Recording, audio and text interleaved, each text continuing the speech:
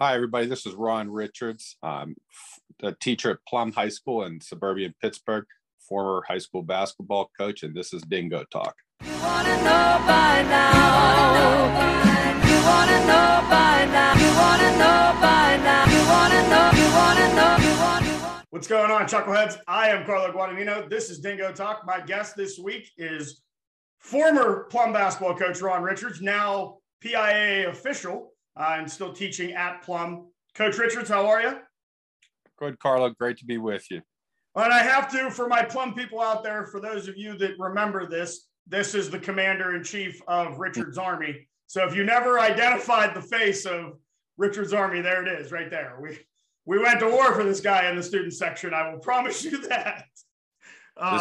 This is a face for radio, not live TV, though. But I have the same problem, but I keep putting myself on camera. That's somebody has to get that into my head. So, so Coach, we're gonna do this the way we do every week. We're gonna start Elderton High School, which is part of the Armstrong County Schools, right? Correct. Then you transferred to Apollo Ridge. Mm-hmm. Why did you transfer? What happened there? Why the transfer? Well, Elderton was a really small, rural school, and so is Apollo Ridge. And the biggest reason was Elderton didn't offer football.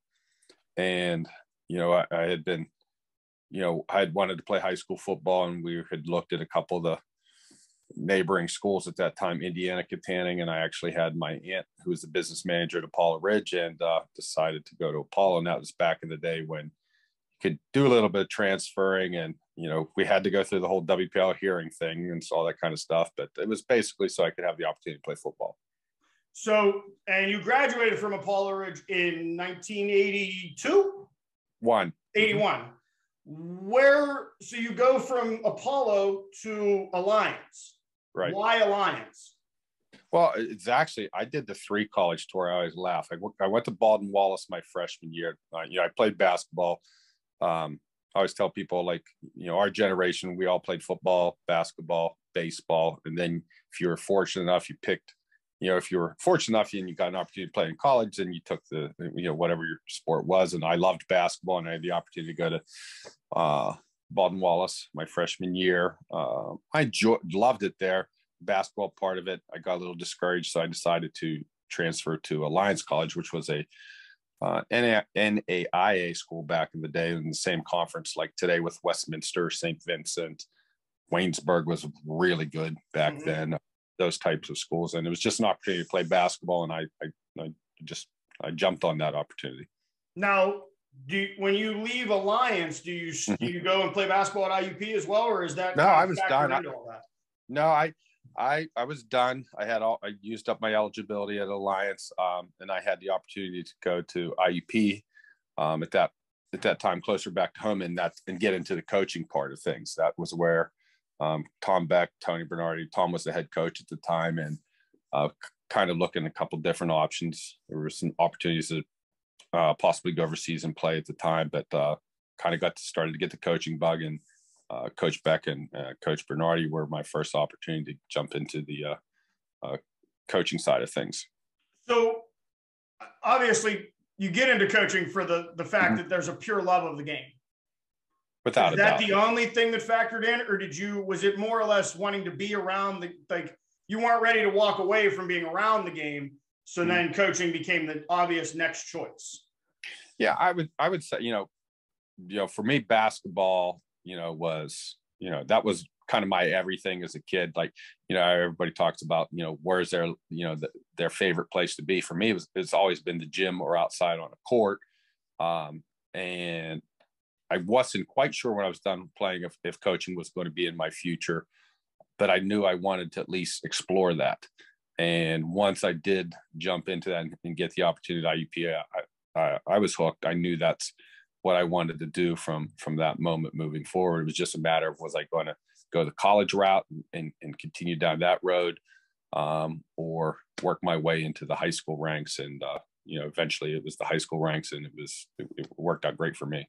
Well, in 23 years, you ended up coaching, correct? Yeah, as a head coach, yep.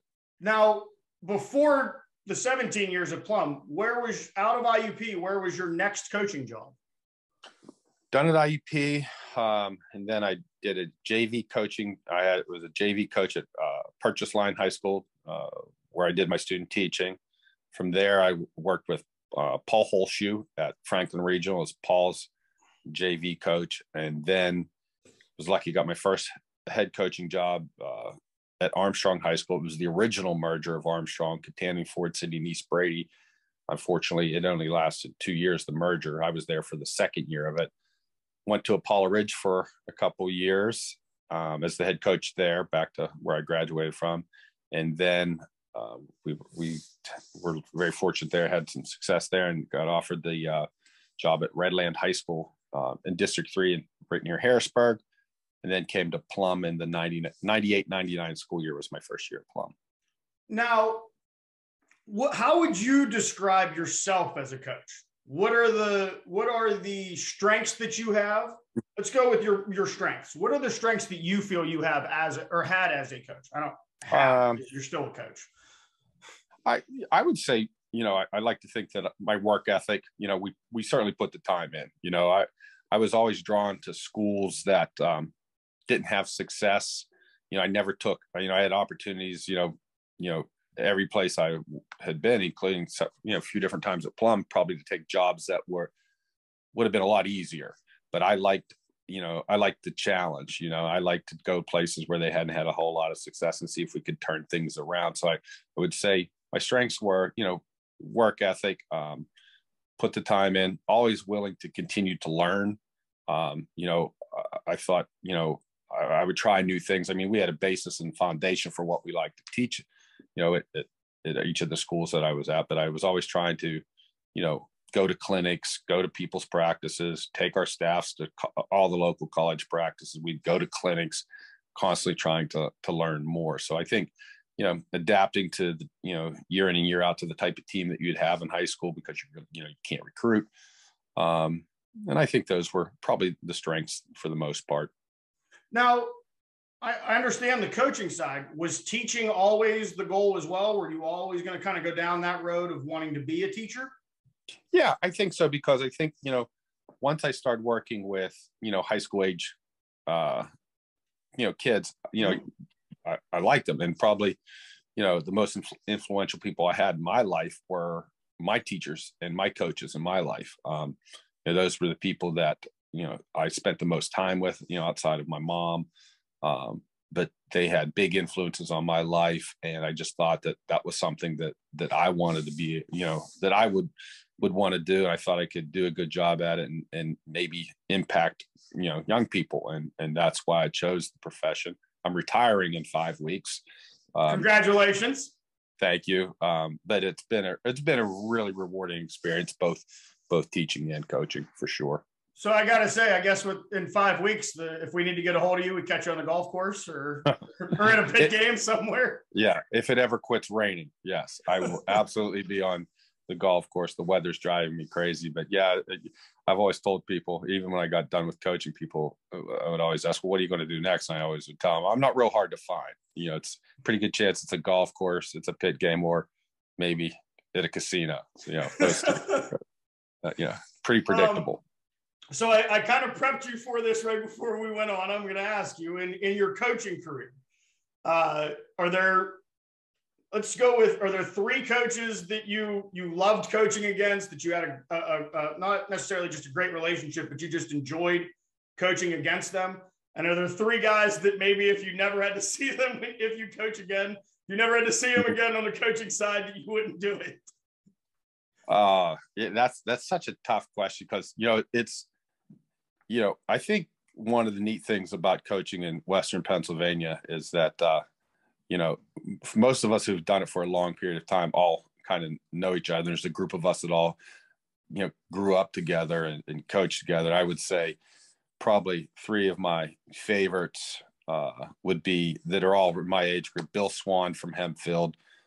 He's still doing it. He's a dear friend. Danny Holzer from Upper St. Clair. Danny and I went to Alliance together. Danny, we basically were roommates for years up there. And, Tim McConnell, and, is certainly one of those guys that, we didn't get to play against each other a whole lot, but Tim and I played basketball against each other in college, played at Pauline Park, pick up games for years, and just became good friends through the years of coaching. I'd say the toughest ones, we always had just wars with Central Catholic. Chuck Rummy and I would always butt heads, but Chuck and I became, I consider Chuck a friend. And once we got to know each other, certainly he's another person I have a great deal of respect for. Mark Jula was one of the toughest guys to ever coach against. My first year at Armstrong, he was the head coach at Butler, and I had a tremendous amount of respect for him. His teams were tough. We kind of actually, we modeled our program at Plum over, kind of after his Butler teams during that time period. And that's kind of it. I just enjoyed the competition. The tougher guys to coach against, kind of, the better I liked it. Which kind of falls in for you. You didn't like the easy route. You wanted you wanted the challenge. You want that to know that you put the work in, and now look, here's the result. Yeah, that was it. I always tell people, our years at Plum, we didn't win a WPL championship. We didn't win a state championship, which is always a regret, because I do think we had a couple teams that were, capable of that and close to that. But, when you're in the same section with, the Penn Hills, Woodland Hills, Centrals, Gateways, Fox Chapels, McKee Sports, Franklin Regionals, the schools that we traditionally were in with, and those were grinds.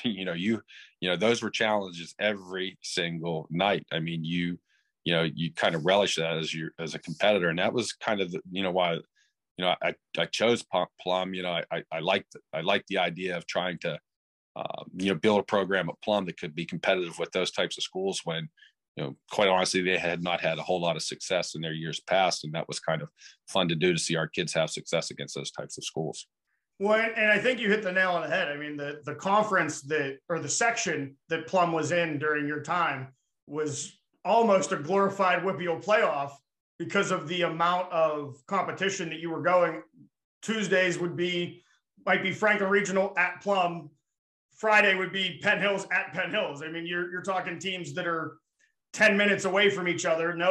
Every sport you're involved in. So that rivalry was, and there wasn't a team in the section that wasn't a rival. I mean, when it came to football, basketball, and baseball, the major schools it was the same guys. You just saw them in a different uniform for the different sport. Yeah. I'm sorry, go ahead. No, go ahead. No, that's kind of I think that's one of the things that I feel bad for the kids today, especially since they went to 6 classifications here, and they've kind of got away from some of those. You made a good point. We were, I think our longest trip was McKeesport. Basically, everything else was on a bus for 10, 15 minutes, and you were there, and the crowds were big. The atmosphere was good, and you're right, just had that little neighborhood rivalry, and it's not quite like that now, but because the sections have changed, classifications have changed, and people are kind of bouncing all over the place. But yeah, it was a lot of fun. It was tough, but it was a lot of fun. Now, over your time at Plum, is there a group of players that stand out to you? Is there a team that stands out to you? There's several. It's funny. I think I got asked, a few days ago, it wasn't a couple of weeks ago, that they said, who's your best 5? And I laughed. I said, I have no idea. I said, but once I started thinking about that, I said, I would put our 5 in the 17 years that we had up against pretty much anybody's 5, maybe with the exception of the Shenley team with DJ Kennedy, DeJuan Blair, and we'll not go there, but that team's a whole different. That's a whole different animal. We're not going down that route. We'll be realistic there, but our problem was we never had our 5 on the same team. They were always 4 or 5 years apart. But when you go down, we had Nolan Kressler, who played at Vanderbilt, Mike McKee, who played at Kent. And I'm not talking played. I'm talking started on these teams and played on NCAA tournament teams. Carlo DeRazio played on the Pitt Big East teams. James Edwards just got done at the Air Force Academy in the Mountain West. Then you don't even talk about the Bobby Franklins, the John Cooks, the Matt Magnusons, and I'm probably forgetting, several over the 2010 team that we had that won the section title. That you ask about that's one of my favorite teams I've ever coached, because they weren't supposed to win. No. And that was the smartest basketball team that I've ever coached in my life. We won 18, we were 18-4 and won the section championship. And we probably won 16 of those games that were 1 to 2 possession games that we just always won because the kids were so smart, so it was, we had so many good kids, so many good teams that, the memories are, as you get older, I've never been one of those reflective type of people. I always have my eyes looking forward, but, now, as I'm getting close to being, retiring also from teaching, you do tend to look back a little bit now. And, boy, we had some special kids. And I just got done having this conversation with my sister was up visiting this weekend. We were talking about basketball. And I said, it's amazing to me that kids from Plum, you name any, historical gym in the United States on the collegiate level, whether it's Pauley Pavilion, Cameron, the Dean Dome, Rupp Arena, Madison Square Garden, Fog Allen Field, or whatever. A kid from Plum has played in those gyms, and that to me says everything. That our kids got to experience and chase their dreams through a sport that I love, and that to me that's the best part of all of it. And then the last question before we wrap up the coaching side of Coach Richards. Mm-hmm. So you hosted camps yearly when you were coaching. What was the goal so you had youth camps and you had the older kids camps. What was the goal when you had the youth kids in versus when you had the guys that were maybe, middle schoolers getting ready to jump into that, what high school basketball really becomes? Well, for the young kids, we'd have them there in the summer all the time. It was always about, first of all, you want them to like the game and enjoy the game. So you want to make it fun so that they'll come back and have a positive experience. But then, you want to start teaching them skills, skills and fun. We spent countless amount of hours developing skills and fundamentals at Plum because we kind of knew at Plum we were never going to have an abundance of players like some of those other schools that we had to compete against. So we had to be really, really skilled. So we focused, on that. And it's kind of, as they got older and kind of progressed through the program through the elementary years to the junior high years, we just would kind of add on to that skill set, and just try to develop as they went through. And I think that's one of the things that we did do a really good job of at our school was developing those kids' skill sets through the years. If you put the time in and you came to our off-season workouts, you were going to get better. And I think that was, reflective in how many kids we went, had played college basketball, not just on Division I level, but, through Division II and Division III. I mean, we had well over 20 play, some sort of college because they had the skill set to do it. Well, Coach, we've come to that time. We're going to take a break. I got to send it to the only store in Bethany, West Virginia, Chambers General Store. If they don't have it, you don't need it. It's on the back of a T-shirt. If you're in Bethany, you can get that T-shirt. If you're not in Bethany, go to their Facebook page. They have a phone number, and I believe you can order it directly from the Facebook page. They also have daily lunch specials, soups of the day. He'll make you a cold cut, and if you're doing a home improvement project, you can buy the saw, the screws, the hammers, everything you need right above the deli. This is Coach Ron Richards, now about to be retired and living the good life and relaxing. We're going to take a break. I'm Carlo Guadagnino. This is Dingo Talk, and we will be right back.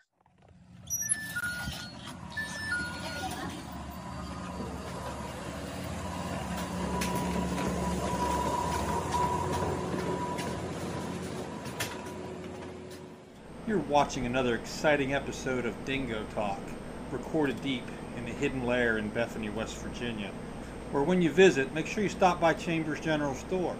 Grab one of our hot breakfast sandwiches made fresh all day. Don't forget the biscuits and gravy or one of the daily lunch specials. And if none of that trips your trigger, cold cut subs, sandwiches, and wraps made fresh all day to your order. Hey, and don't be the only alumni on the block that doesn't have the Chambers. If we don't have it, you don't need it t-shirt or the latest edition of the Bethany, West Virginia shroom capital of the world in the psychedelic green. Hey, now back to you, Carlo. What's going on, Chuckleheads? I am Carlo Guadagnino. This is Dingo Talk. My guest, Ron Richards, now PIA official and getting ready to retire, former Plum head basketball coach. Coach, so as I pointed out, you are the former coach at Plum.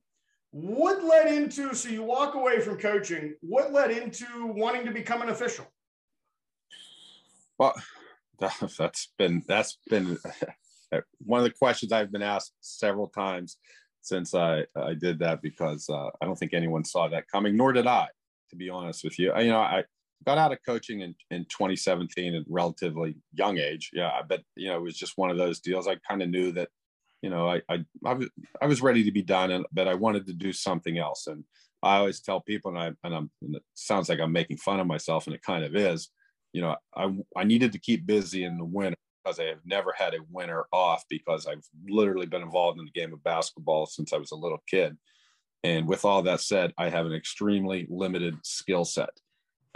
So, I started to think, all right, well, what am I going to do? And, I started to think about being a basketball official. One, it keeps me busy in the winter. Two, I feel like I do understand the game. I like to be active. And I have a great appreciation for how much time the coaches and players put into it. So I thought, well, let's give it a shot. If I'm good enough to do it, I'll do it. If I'm awful at it, I will step aside immediately. And kind of how I got involved in it. So, knowing your coaching style and some of the infamous verbal battles that you had with officials, has there ever been, since you started officiating, has that shoe gone on the other foot a little bit, where a coach just is in your ear the whole game and you're just kind of like, all right, coach, I heard you. Yes, but I get a lot more of, now, Ron, if you were still coaching, you'd be upset with this. I get that from a lot of coaches. I'll have them say to me, well, what would you have done in this situation? I kind of just laugh and I say, well, whatever I would have done in this situation, you would be very wise to do the opposite of what because I was hard on officials. Anybody who knows me knows, understands that. But what I will say is that, first of all, a lot of the officials that I had run-ins with, I've worked with now. Mm-hmm. And it's been amazing to me how receptive and open they were to helping me out when I jumped into this, because, I told them, don't cut me any breaks, don't move me along at a pace that you think I'm ready for. Don't give me any special attention, because, I can tell you this, just because you played, coached, or did whatever your basketball background is, does not guarantee that you are going to be a good official. And whatever you think about basketball as a coach, you'll find out quickly when you become an official, you really didn't know as much as you thought you did. And I found that out quickly. But most of my interaction with coaches has been really good, because I understand how much time they put into it, and I'm respectful of that. And certainly I think I have a lot of patience as an official, because you're going to have to cross multiple lines for me to reprimand you, because I get it, would be the best way to describe it. You understand the passion that's behind the emotion of the game. Yes, absolutely. Now, you're not only officiating basketball games now. You've got to the point you're now officiating lacrosse. You're doing some other things. Yep. Have a girls lacrosse game today at 4:00. Why the expansion into other sports? Just wanting to continue to be an official, and that helps improve being an official, or is it? Well, actually, it's a little bit of both. The big problem is they don't have enough officials anymore. The same guys that got me into basketball also do girls lacrosse, and they, 2 years ago, they said to me, hey, why don't you look into this? We really need officials. It's a fun sport to officiate. Give it a shot. And I told them, listen, I don't know anything about lacrosse, and I'm not going to do something, because I respect what the girls do, and same with the coaches, that I'm not going to put myself out there in a position of not being knowledgeable enough that it's not fair to the kids. So I, went through the process, trained, did all the tests, learned as much as I could about it. And I again told the assigners the same way, listen, do not put me out there till I'm ready. And it's been awesome. The girls are great. The coaches are great. The sport's fun. They need officials. you just don't see many young officials anymore in any of the sports, because a lot of people, one, don't have the time to do it, and probably another thing is they don't have the they just don't want to deal with some of the things that come with it. You have to be fairly thick-skinned, I would say, and I don't know how many young people right now are willing to or have that type of background that they're equipped to handle that. So it's just something else to do to keep active, stay busy. I'm not good with downtime, so that's probably the main reason why I'm doing that. Now, you answered my. I was going to ask you, what do you think led into the drop in officials, but you covered that. You announced that in 5 weeks you're getting ready to end your teaching career as well and retire. Why now? What factored into this is now the time that I'm just gonna it's time to wrap it up? Well, I've been doing it for 33 years. We're lucky enough. Right now we're healthy. My wife teaches at North Allegheny. She has a couple more years left. That's kind of the dream scenario. She has to work a few more years while I'm retired.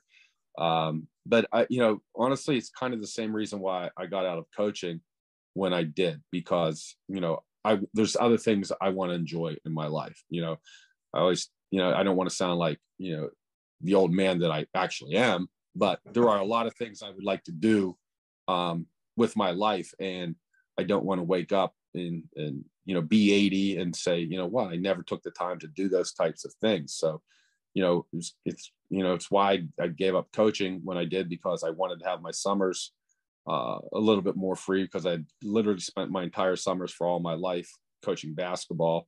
And I, wanted to go on some trips. I wanted to go on golf trips with my buddies. I always had to pass on those before. And it's kind of where I am with teaching now. I have plenty of years in. It's just time to go experience some other things while I'm still young enough to enjoy it. As a fan, you got to watch this fall. You were at the ACC championship game. You were at the bowl game, correct? Yep. What did you feel from a fan's point of view was special about this Pitt team? It was minus Kenny Pickett and the fake slide or whatever you want to call that. But I am a self-proclaimed Pitt diehard. There's not many of us, and that ACC championship game was 40 years of frustration finally going out the window. It was kind of funny, even when they had the Garrett Callett's pick six, was the first time everybody in the stadium still all looked at each other and felt like this is actually going to happen.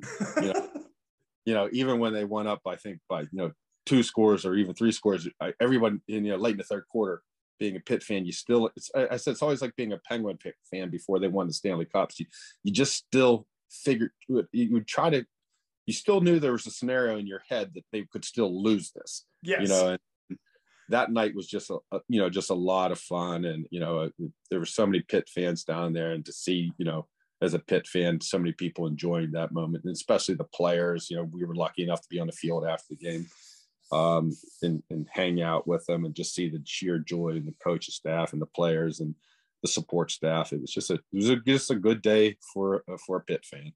So I guess that you're not in the camp that Kenny Pickett's hands are too small to play quarterback, huh? No, I'm gonna Kenny Pickett is. I think Kenny Pickett's going to be a very good pro. And I've been on the Kenny Pickett bandwagon.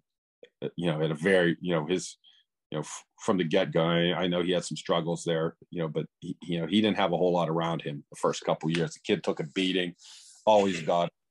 I mean, people don't realize the beating that kid took. Couple that his sophomore year, even his junior year. But he's a competitor. I put it this way. You would lose a lot of money betting against Kenny Pickett.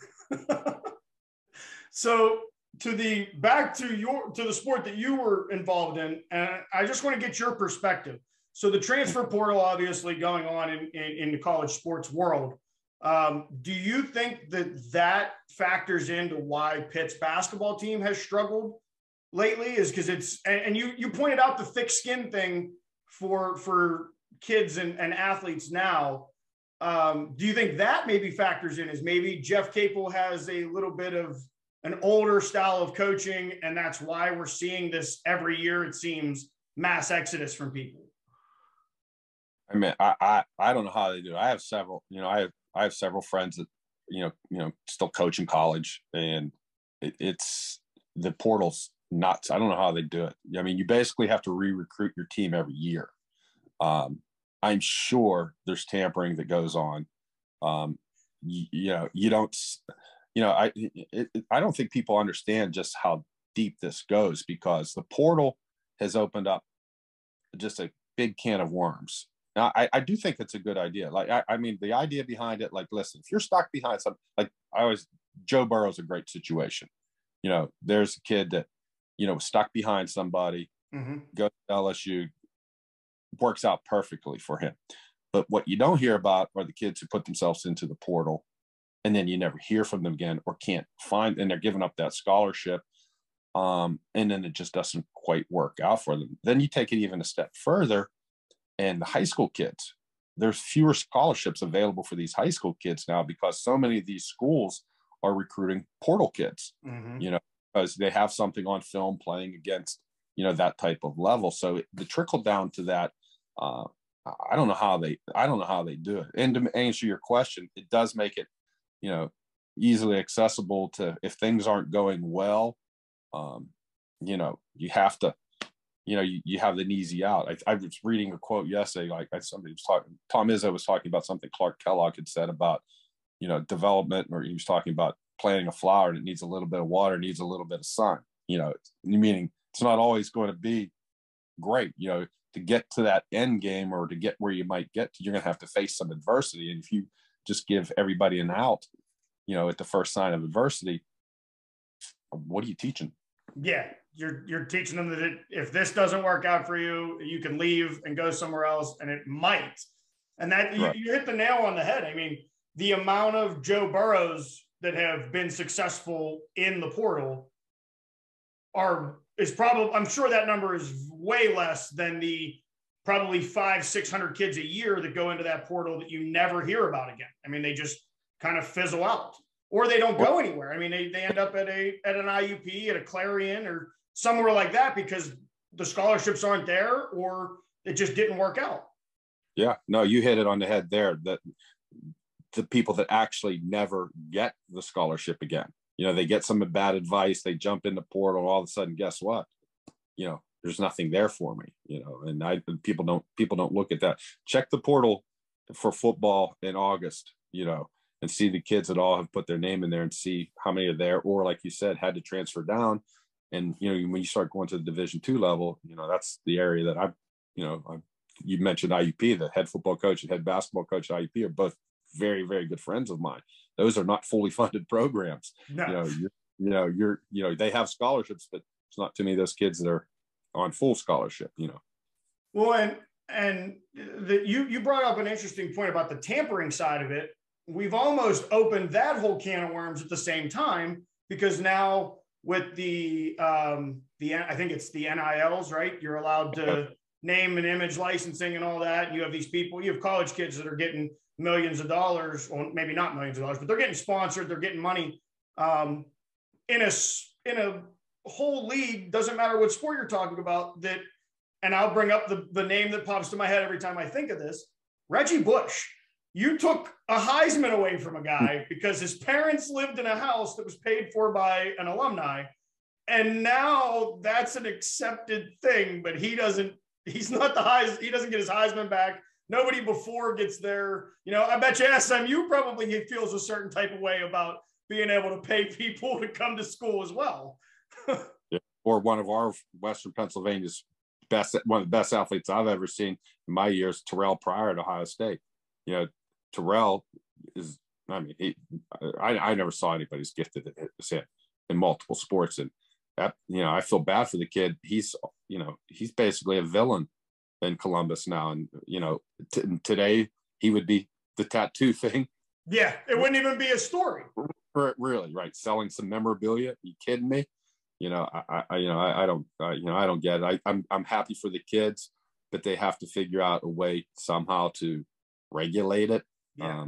Or as, college, the Power Five that however they refer to it, there's going to be some major changes in this in the next less than 5 years, because the new TV contracts coming up with the Big Ten and ACC. I mean, Big Ten and SEC.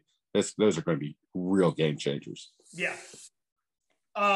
So we talked about the divisions and the differences. As someone that's dealt with students, if a student came to you and said, I want to keep playing basketball in college, or I want to play football, or I want to play baseball, and maybe they're realistic in their minds, like I clearly am not going to go D1. Why should they continue to still look at Division II, Division III, NAIA?